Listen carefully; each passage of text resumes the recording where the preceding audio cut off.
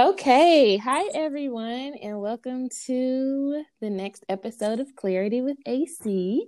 I'm super excited because I have my long time homie since middle school, Ernest Bentley, on Good the line. morning. Good How morning. you doing, Ernest? I'm up bright and early.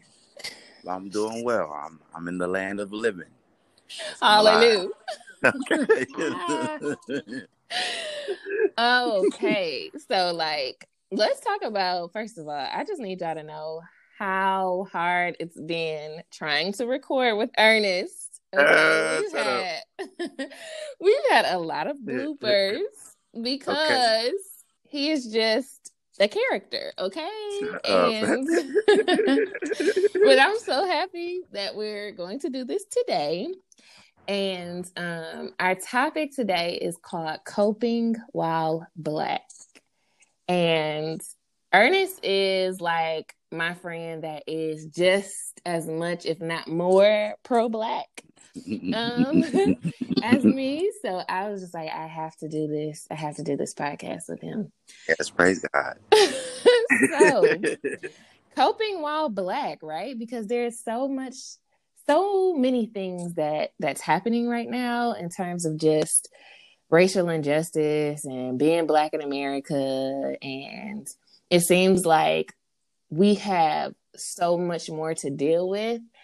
And just besides the human experience, right? It's like a human experience while being Black is on a whole nother level that I don't think people really understand. And so I just wanted to talk about that today, like what it actually means to cope, like how you may be dealing with the whole racial injustice piece and climate this country is in, and then you know how you may ground yourself, because I know with me, it's been a back and forth struggle. So before we get into the discussion, I want to define what it means to cope. So to cope means to deal effectively with something difficult. So that means something difficult has to be going on in order to cope. Okay. Or you have the capacity to deal with something successfully. So dealing with something effectively that's difficult, or having the capacity to deal with it successfully. So when we think about this whole, coping while Black, how do you find yourself balancing like being Black right now and then your own personal battles? And then they kind of like intertwine? Well, they do intertwine. And it's kind of hard to get away from all the new news with social media. I spend enough time on it, just like with everyone else, and a lot of times the news stories are on there. That'll be the first time you see them. I also have the app that'll pop it up throughout the day, so it is kind of hard to avoid sometimes. And I, just last night I came across the story of the most recent guy down in Texas, who broke up the fight and was automatically assumed to be the aggressor, and he was murdered. And as a natural reaction, these last several incidents, I kind of skip over them. I find the stories, just reading the stories, not even videos, to be triggering. And so I found one of the ways that I sort of deal with it is by I at this point, I'm not surprised by any type of story that I might hear about some egregious incident happening to a Black person, a Black man, or a Black woman. So when I hear, some of these wild descriptions of what happened, now for me, that's enough. And I may go look at some pictures of the person, normal pictures of the person, back whenever. And I may read the description, and DL Hughley will post some stuff, and Sean King, obviously. I'll read some of the descriptions, but I won't watch the videos because of the impact, and I was talking to my roommates briefly about this last night, just the necessity of having a safe space. My roommate and I, there are four of us that live here. I live in a predominantly Spanish speaking neighborhood in Chicago, and there are four of us that live here, and two of us stayed over from the last lease. Two, and she's black, I'm black.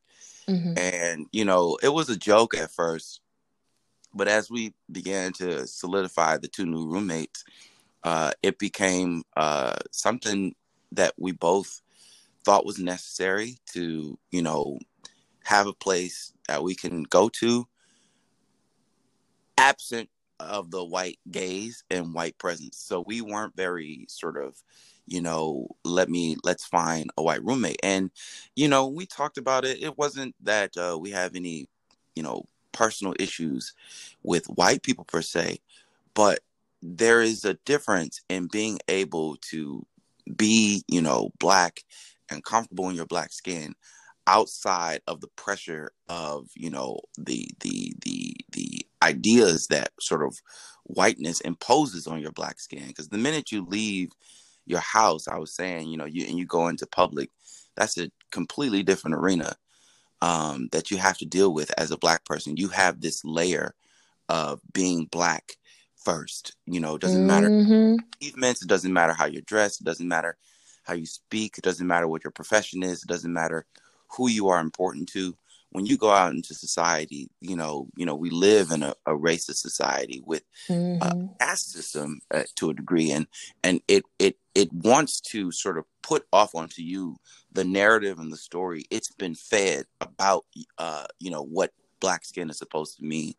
So we talked about the importance of us having a place we can come retire to after the day of passing through white society, where we can come and just be ourselves and just relax and just be who you are without that added pressure. So I feel like the ways that I have been adjusting in this time of a new revolution is limiting my intake of the graphic images and even any kind of exposure to the story, taking it in like little doses.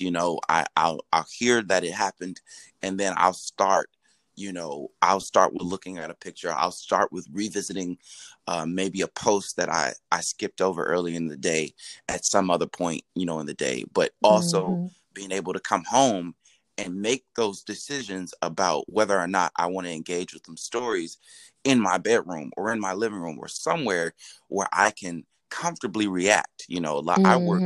I work, Michigan Ave. It's a very, busy area. It's a very white area, and it's a very wealthy area. And, the luxury that I have down there is that I work with coworkers who have, somewhat radical views sometimes. I don't work with any white people. And so a lot of times our conversations will veer into race relations. It'll veer into whiteness, and it'll veer into, just what it's like to be a person of color or a black person, and the conversations can get a little heated sometimes. They can get pretty passionate all the time. And, when white customers come in, obviously we have to go back to quote unquote normal. But even sometimes when I have white coworkers in the past, you have to sort of tailor the conversation around them. So sometimes being black, and dealing with these stories, you're not allowed to fully express your emotions around them. I mentioned also last night to my roommates, we're expected to endure all of these things and to witness all of these things. And I always thought, when you see these murders, for example, that happen with the police officers against black people, and you see a little bit more importantly how they're handled afterwards. It's one thing to have them happen, you know what I'm saying, and murder wrong regardless, but then the part that everyone expects recompense, the justice part, is just, I mean, it's insult to injury, salt in the wound. And as a Black person, you know, if I, as an individual, if I'm outraged by the fact that, you know, police gunned down a man 7 times in the back, tried to kill him after he tried to break up an incident, but, you know, whatever happened, he turned his back or whatever, and they shot him 7 times. You know, I can't be outraged by that, but I certainly am not allowed the space to be doubly outraged by the fact that we as Black people are shown when they don't get any justice. In a way, I feel like we're being told that this country permits this to happen to you. We're not allowed to express frustration by that. So we're not allowed to express frustration for being hunted down, and we're not allowed to be bothered by this country that swears by justice, that sort of sees itself as, in a way, the leader of the free world, the police of everyone else. We're going in and we're going to bring democracy, and we're going to do the weapons of mass destruction. We put ourselves forward like some shining emblem of hope on a hill, but in reality, the experiences that we have to sort of be witness to as Black people here, you know, says the complete opposite. We're not allowed as Black people to be frustrated by that conundrum. We're not allowed to be taken aback by that and express our full emotions of passion and outrage. So I feel like, you know, for me, other than limiting the information, I need to carve out places where I feel safe. And a safe space for me is predominantly a space that is reinforced by a strong sense of self. And, you know, that to me, sometimes it could sound like it's not that important, but when you live in a place where most of the time, most of the advertising we see, when it talks about Blackness, for the most part, it's something negative. So you're always having this, I call it a 24-hour cycle of assault or propaganda about you that's coming. It could be in placement where you are in videos. It could be the general message that's being spread. And in there you see the Black faces and where they're represented in like I think, for example, the news. Most 80% of the Blackness you see displayed on the news has something to do with criminality, and the news happens all throughout the day. First thing in the morning, first thing before the afternoon, first thing after the afternoon, first thing in the evening, and then later in the evening. So you're getting this constant feed that will negatively impact your self-esteem. So for me, you know, I have to have both a safe space that I can come and relax in after work all day, but also I have to create a safe space within myself that I can take throughout the city, that I can take wherever I go. And, you know, I recall a situation once where I was on the train, and I was going to, you know, we have the L train here, so subway, not the Amtrak. And I was on my way to somewhere downtown running errands. But, you know, when I'm on the train, I'm typically reading. I love to read, but it's like, since I moved to New York and moved here, and I have to take public transit a lot, I spend a lot of that empty time traveling, you know, reading something. And that's also a part of how I cope. You know, the one thing I love about books is that, you know, they don't talk back. So you can have a wonderful story that it could be fiction or nonfiction, but that you can sort of invest in and disappear in broad daylight. You know, you're surrounded by people, but a book kind of takes you, and it sort of, you know, it sucks you in to the point to where you feel almost invisible to the world around you. And that's kind of safe. But I remember I was on the train and I was reading. I wasn't paying too much attention, and I looked up and we were at the stop I needed to be at. And I rushed up to get off. I'm typically already ready to get off, but so I jumped up and rushed to get off the train, and I bumped this man by accident. This older white man who was sitting on the seat incorrectly. He was sitting with his feet hanging out into the aisles, and he was, you know, maybe coming off of something or was on something, or just was whatever. I knew something was wrong with him, but I didn't cause him any problems, whatever. I get up, I bump him, I said, excuse me, obviously, but I'm rushing out the door. Child, when I tell you, he called me the N word. I'm talking about at the top of his lungs with all of his might. I mean, it was just like it came out of almost nowhere, but it was just so much rage behind it that I accidentally bumped him. You know what I'm saying?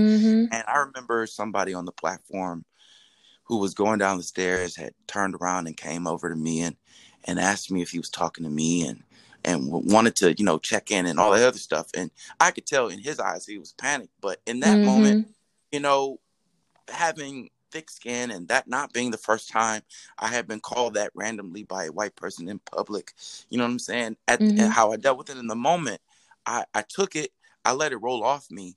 And the impact of it, I was going to handle later in private. So I feel like, in public, I carve out a space for myself that I can, sometimes I use books for, but a space within me that is very secure in my understanding of who I am, regardless of what the society around me might be thinking, or what even some of the people around me without speaking to me might be thinking about me as a Black man. I have to have this unshakable and unwavering understanding of who I am and of why I've come here. And so I reinforce that with my faith and just with my knowledge of myself. But whatever a person I guess would need to do to create something like a home you can carry with you, like home is where the heart is. I guess they say. So that's the place where you have to develop this fortress in a way to where you can retreat to, which in times where you might find yourself out and you're immediately facing some kind of I guess racism, like exactly with the guy on that train. So that's how I've really found that I've coped. I've just being mindful and particular about the literal house that I build, just taking in doses and measuring. And then sometimes I even just skip over the story entirely. I'll get the gist of the story.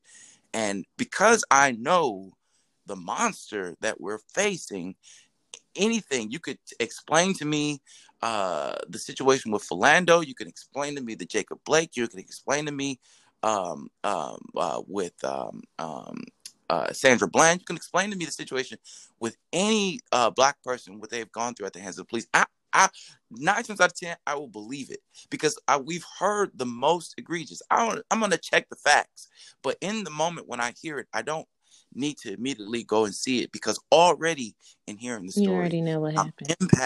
I know what happened, and I can already feel the traumatic impact of the same thing happening again, and the double impact of knowing how once it gets into the court, once it gets into the full out legal and public opinion of court, we know how it's going to be handled. We know eventually what it's going to be settled as no one did anything wrong. Here's a little bit of money to keep them quiet. Let's move on. And then eventually the other thing happens. So I found, trying to secure a safe place physically, limiting the income of that information, but also building within myself a strong sense of who I am, which becomes in and of itself a fortress, a safe space that I can retreat to when I'm navigating, because microaggressions, they happen all the time. And I was saying this to my roommate the other day, you could be in a completely great mood and ready for the day, and a microaggression happens. And no one around you. Exactly. No one around you sees it. And worse, no one around you really gets the impact of it. I remember trying to relate to my roommate once, the experience of being ignored, you know what I'm saying? And knowing that it had to do with, your color. I remember, frequenting this one grocery store. I would go in there all the time, and I did the math. I'm spending almost $5,000 a year on groceries. After I'm spending almost $20 every time I go, I'm going nearly 5 times a week. It's about 4 weeks in the month. By the end of the year, you didn't spend nearly $5,000. So if I'm contributing $5,000 to your income, I would expect the minimum when it comes to hospitality. But I would go and I would shop at this one place, and I would go all the time.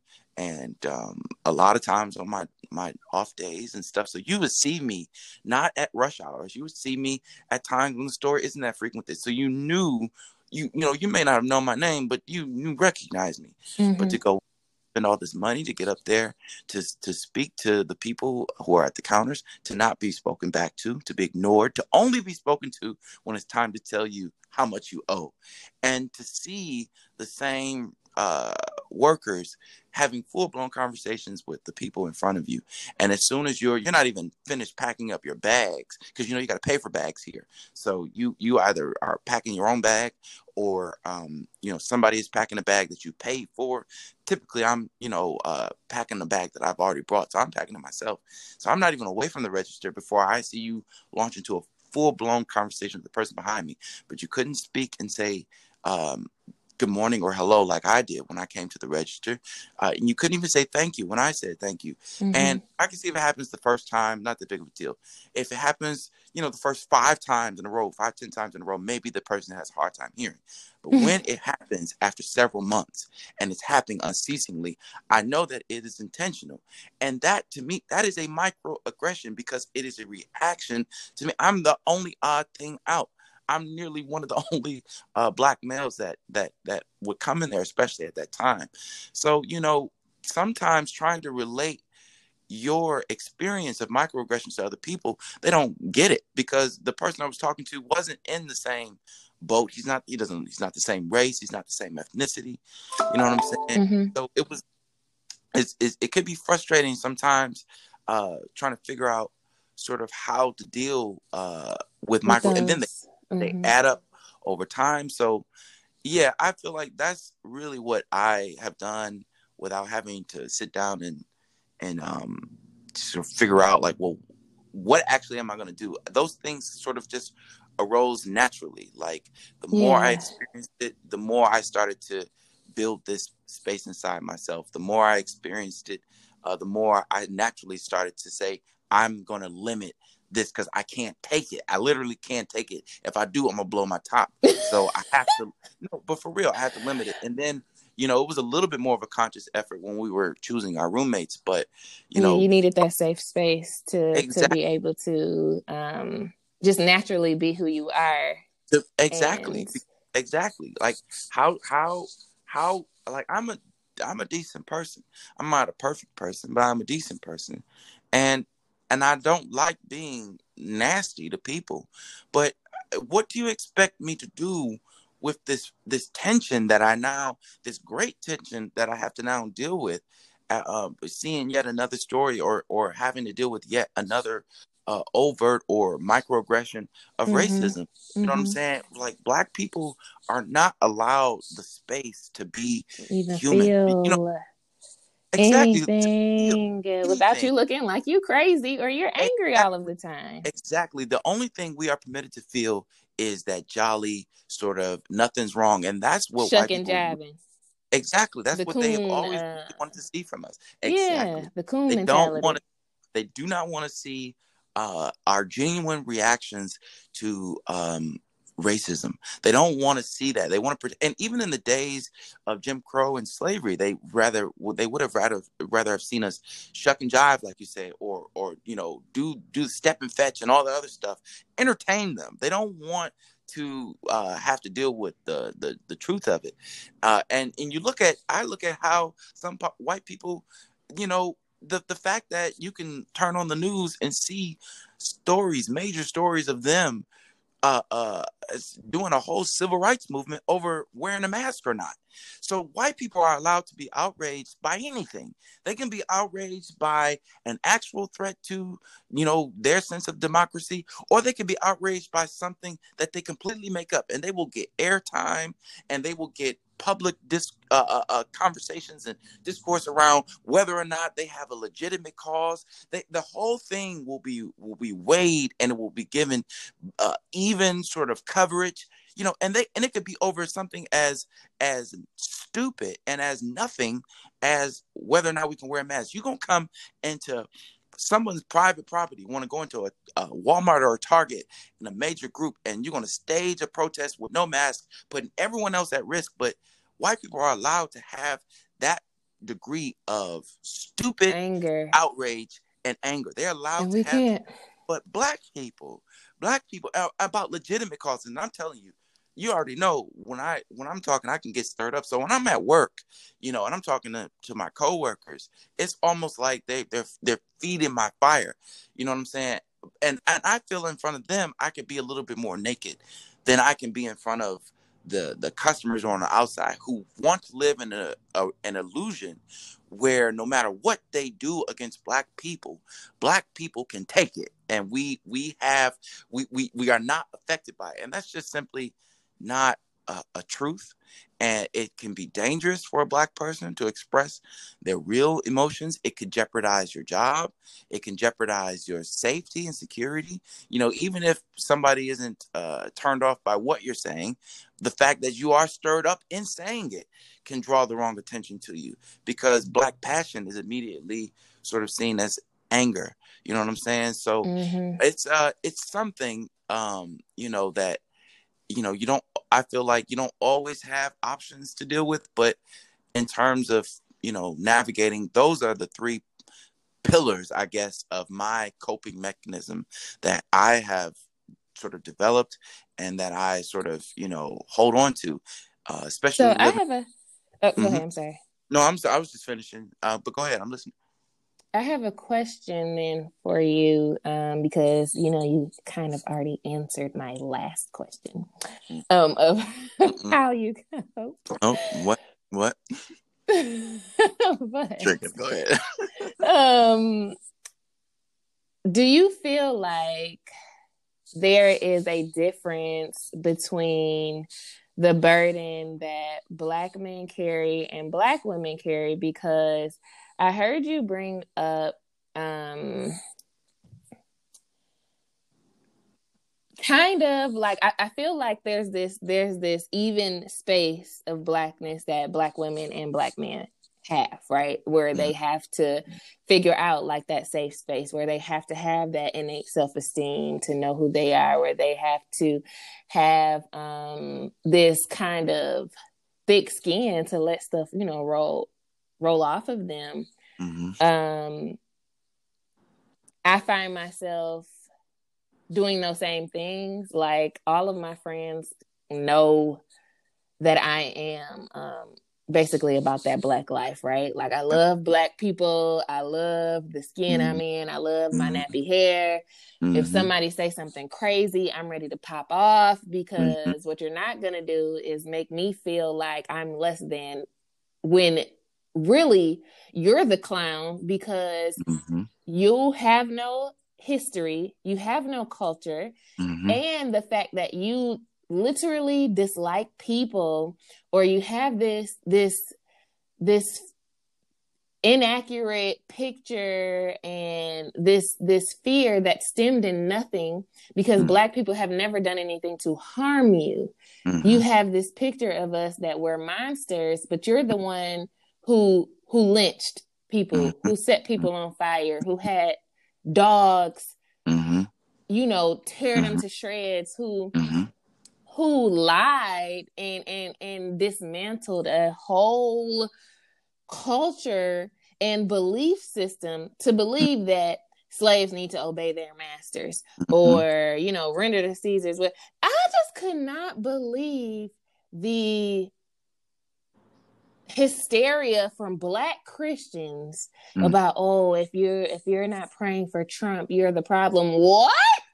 We are the most forgiving people that it blows my mind, and it stems from that slave mentality. Who told you that you were just supposed to turn the other cheek all the time when somebody is steadily messing over you? Like, if that's the case, what God were y'all reading about in the Old Testament? Because when he would send people to murder other nations, I was just about to say, he was also a God of war. He said where I forget the exact place, but when he sent Saul in, before he took his anointing off of Saul and put it on David, he sent Saul and his army in he said, kill everything. He Everything. said, get all the animal, all the oxes, all the people, all the children, all the women. And listen, I'm not saying that, oh, that's a good thing, but this is something also that God administered for whatever reason, For that God whatever reason. administered it in that story. He said, decimate the whole thing. And Saul lost favor because his men stole things that they weren't supposed to keep. They were supposed to get rid of everything. So God is not just, if we're talking about the same God, just on that point, he wasn't just a God of love and compassion. He was also a God of vengeance. Like he said, he was a God Period. who met out Period. justice, a God who sent people into war, a God who sent seven plus deadly plagues against Pharaoh and the Egyptians because of the wrong they were doing against the children of Israel. So this is not, you have to give a whole picture of God. And the fact that, as a tactic, and hear that as a tactic, not as a way of getting people to naturally fall in love with God, but as a tactic to manipulate people. God was sanitized so that now, in relation to whiteness and how they use Jesus, it wasn't the rageful sort of just God was not put out there, but this God that says you have to be submissive. This sort of weak version of Christianity. If anything is Yes. a Christian, let it be David. Weak. Was both a poet and a warrior. He'd bust you upside Period. the head, and then he'd sing to you. David was it was both. So if you're gonna be a Christian, you have to have the whole picture. The But whole picture. exactly, we were given something to make us docile, and I really feel the problem that is that we Black people are very religious, and I believe in general a lot of us do believe in God, and I feel like the fear on the other side of not forgiving is while it is tied up with whiteness, I think it might have a little bit more to do with our reverence for God. We may not want to offend God by not letting this thing go. We don't want to jeopardize our maybe our potential for anything to happen in the afterlife, or even to jeopardize our relation. Although you could look at a lot of our lived situations where clearly we are being dealt unjust sort of opportunities from the system to improve ourselves and to live in places that will support our health, and yet we fear that if we don't forgive the people who transgress against us, God is going to make our situation worse. Or somehow we're going to get a worse end of the stick. And at the same time, the part about it that is just again so egregious is that whiteness has worked for so long in the American psyche and in the Black psyche particularly to marry itself with Christianity and with Jesus. So while you may be thinking, or you may be motivated in the moment because of your reverence for God to forgive, it looks like because of the relationship whiteness has sort of forced with Jesus that you're doing it to appease also not only the white conscience, but you're doing it because of that original sin they enacted against us, making us subservient to them. Slaves, obey your master, using the Bible.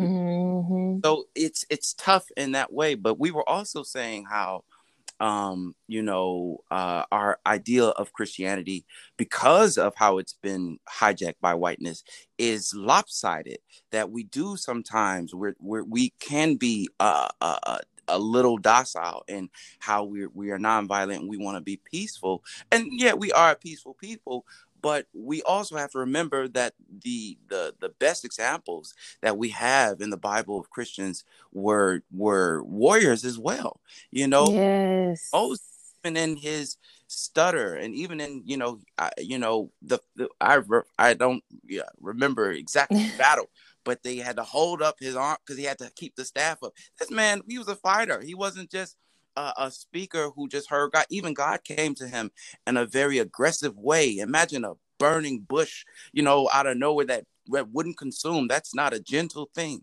So exactly, we have been given intentionally this lopsided image of God, and we had a relationship with what we before we got here, and everything was sort of eviscerated, and and sort of written anew for us and hijacked in a way to where now we still have remnants of our old relationship, but it's been so marred by whiteness.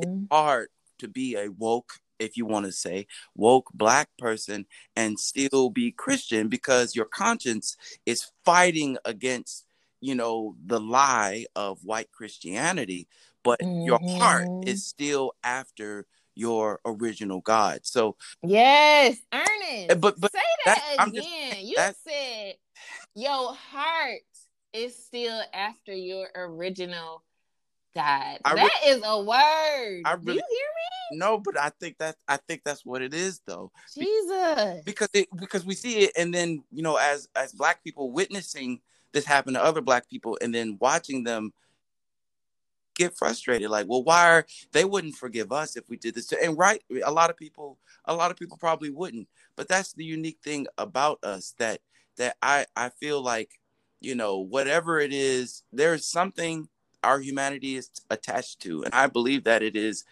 our first God.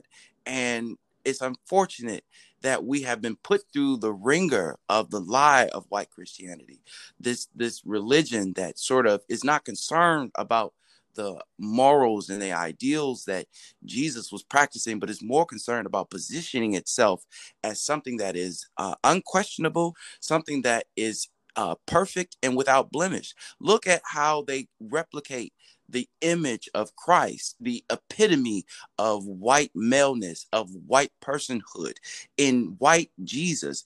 Perfect hair, perfect eyes, perfect flawless skin. I thought this man was beat all night. I thought this man bled on a cross. I thought this man was preaching in the sea and on mountaintops. I thought this man was had been through some weather, like not even stuff, but Listen. he had been exposed to some kind of sun and temperamental weather. He was affected. He should have looked like he had, but instead we get this perfect image.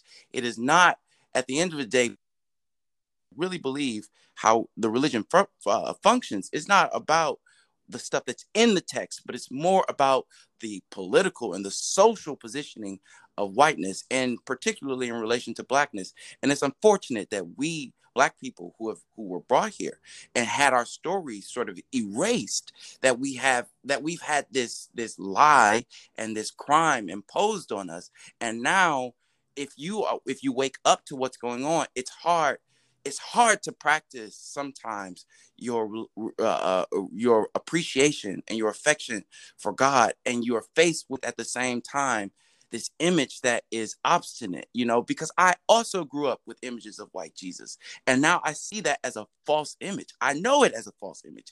Even the picture that image was based on was a popular painting. You know what I'm saying? So you're wrestling in your mind with trying to erase the reaches of white supremacy that is always trying to keep you bound to its sort of purpose and plan for you, but at the same time you're trying to make room for God. And it's a particularly frustrating situation that I feel like God is aware of with us. So how more confusing is it that we would feel God would add to that frustration if we somehow don't be superhuman and perfectly handle all of the wrongs against us? That's what really makes me believe, and people, you have your own ideas about things, but I really believe that an ultimate day of reckoning is coming, an ultimate divine judgment, and that head on the list are the sins against us, that for 400 years and plus that we've been dealing with these gross injustices, things that would make people burn whole cities down, and yet we have endured, Mm-hmm. and we continue to endure, and we pay our taxes, and we work as good citizens, not only in the system, but we try to work also within our communities. Like, most of the black families I grew up around, they were not what the news tell us. They're like you, like me, Mm-hmm. parents who care about their children, who care about the value of their education. Yeah, we know some no good people out there. Yeah, sure. And that's across the board in whatever color. And we know that they set us up in neighborhoods sometimes to try to produce more of those families than not. But there's a resilience that we have. We have endured a lot. And we And Oh when we my. get wrongs against us, instead of picking up a weapon and the same type of violence and doing it against those who did it against us, we dare to say, we forgive you. We don't say, I forgive you just to them. We say it in public forums a lot of times. And we say it unprovoked a lot of times. Because a lot of times I feel we genuinely feel the need to do so. If anyone has been an example to God of a faithful people, it has been, in all of our confusion, us.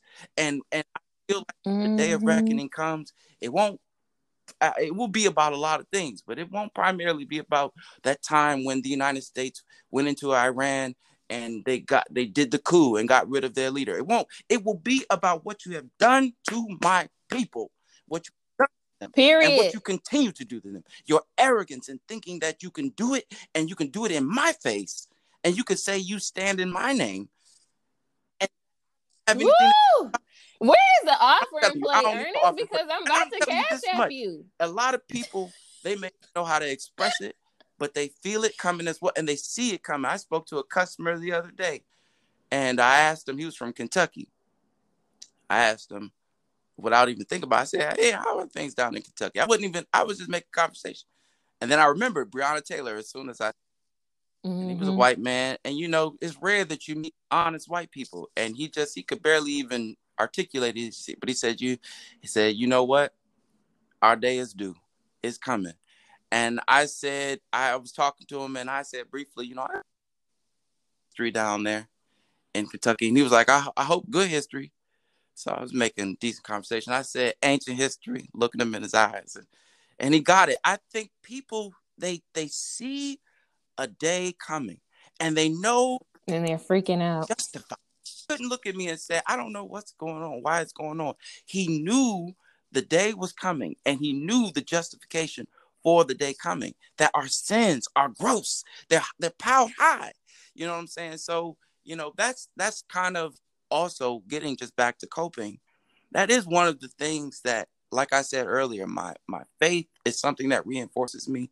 And I believe that justice is not something that we pick and choose according to our constitutions, which are, I mean, the world is how many billions of years old, and you think that the law of balance, it has to do with your constitution that you wrote 200 something years ago? I mean, come on now.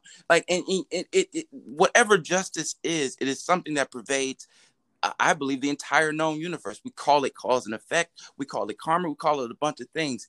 And I really feel like, one of the ways that I stay grounded is that I know that the balance will be righted, and that whatever is happening, yeah, we need to continue to fight, but that justice, that vengeance ultimately is God.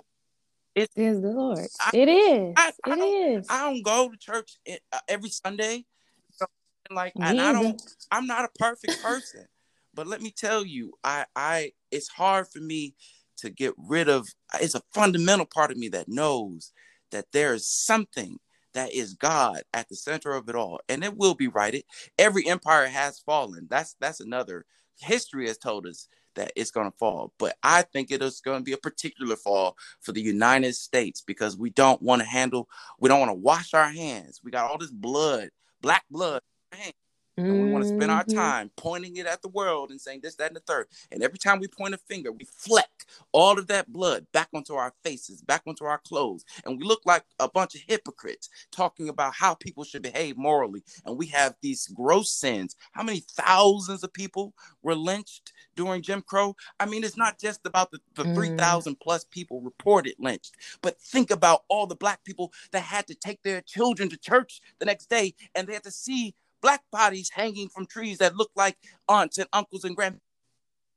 Are terroristic acts that invade the conscience of every black person. It is a sign for everyone to Mm-hmm. be affected by.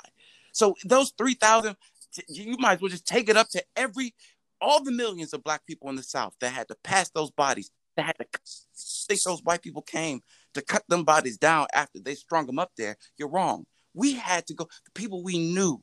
How long do you think that you can have these sins that you will not atone for, and God will turn a blind eye? It will be a particular crash, I believe. But it will, I like that black people in general are waking up. And that a collective coping mechanism. The truth is like sunshine. I heard it sunshine, it gives warmth. It chases away darkness.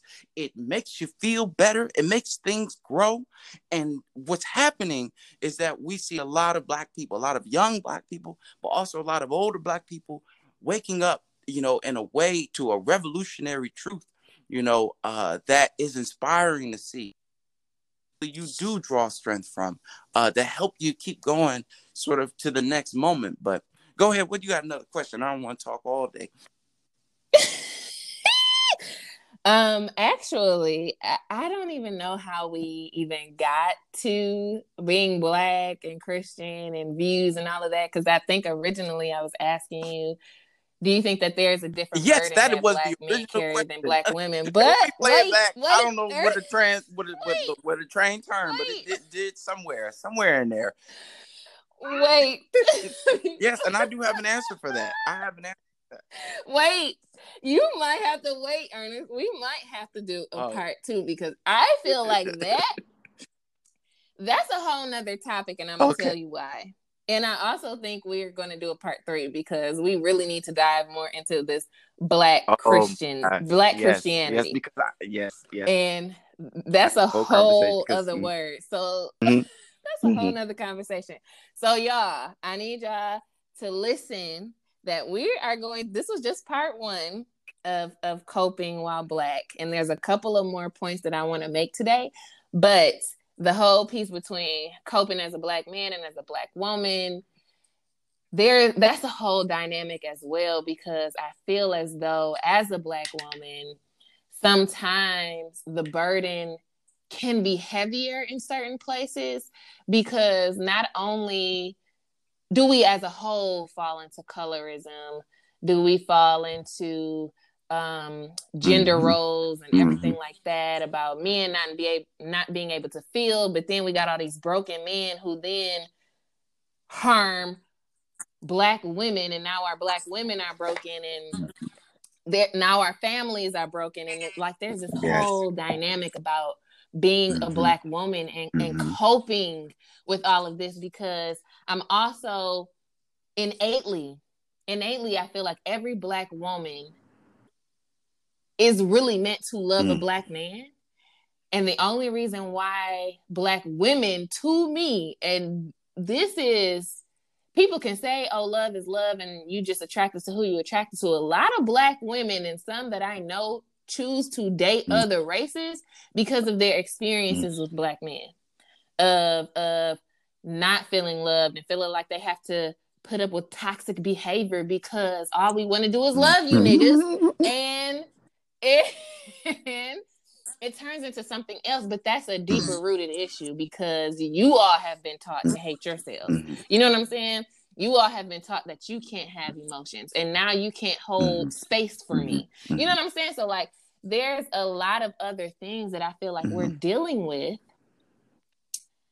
due to racial injustice, due to what has been done, the breakdown of the Black community. And that's a whole nother thing that we have to cope with, right? That we have to figure out that wasn't our fault, so to speak. And so that's why I say that's a whole nother conversation, because I feel like we can, it's definitely loaded. So what I want to end with today is just going over what you said. And my tone is a little bit more passionate. Usually, I'm in my therapist voice and everything like that. But anything about talking about being Black, sis gets on edge. So I want to just reiterate you saying that your grounding techniques have been having that safe space for you to just be who you are, your faith, and then also that self-love piece. And so that's what I want to leave with in terms of my therapeutic tip for today of coping while Black. Our first segment is really finding something that grounds you. And I really, really want to harp on creating a safe space. a safe space for you, whatever that may look like. For you, Ernest, you said it's that place when you Mm-hmm. go home and you're surrounding yourself, intentionally surrounding yourself with people that are Mm-hmm. like-minded and with people that look Mm-hmm. like you, Mm-hmm. right? I mean, and sometimes they don't even necessarily mean like just because they look like Right, you Daniel is a safe Cameron. Okay. space, okay? Mm-hmm. Mm-hmm. But okay, Mm-hmm. okay. But intentionally being surrounded with those that look like you and those that are like-minded. And so I can say the same thing for me. The circle that I have here in Detroit is very like-minded in Mm-hmm. terms of who we are, especially as Black men and Black women, but just having that space to cry Mm-hmm. when you need to say, hey, did you see this? Or hey, how are you taking Mm-hmm. care of yourself?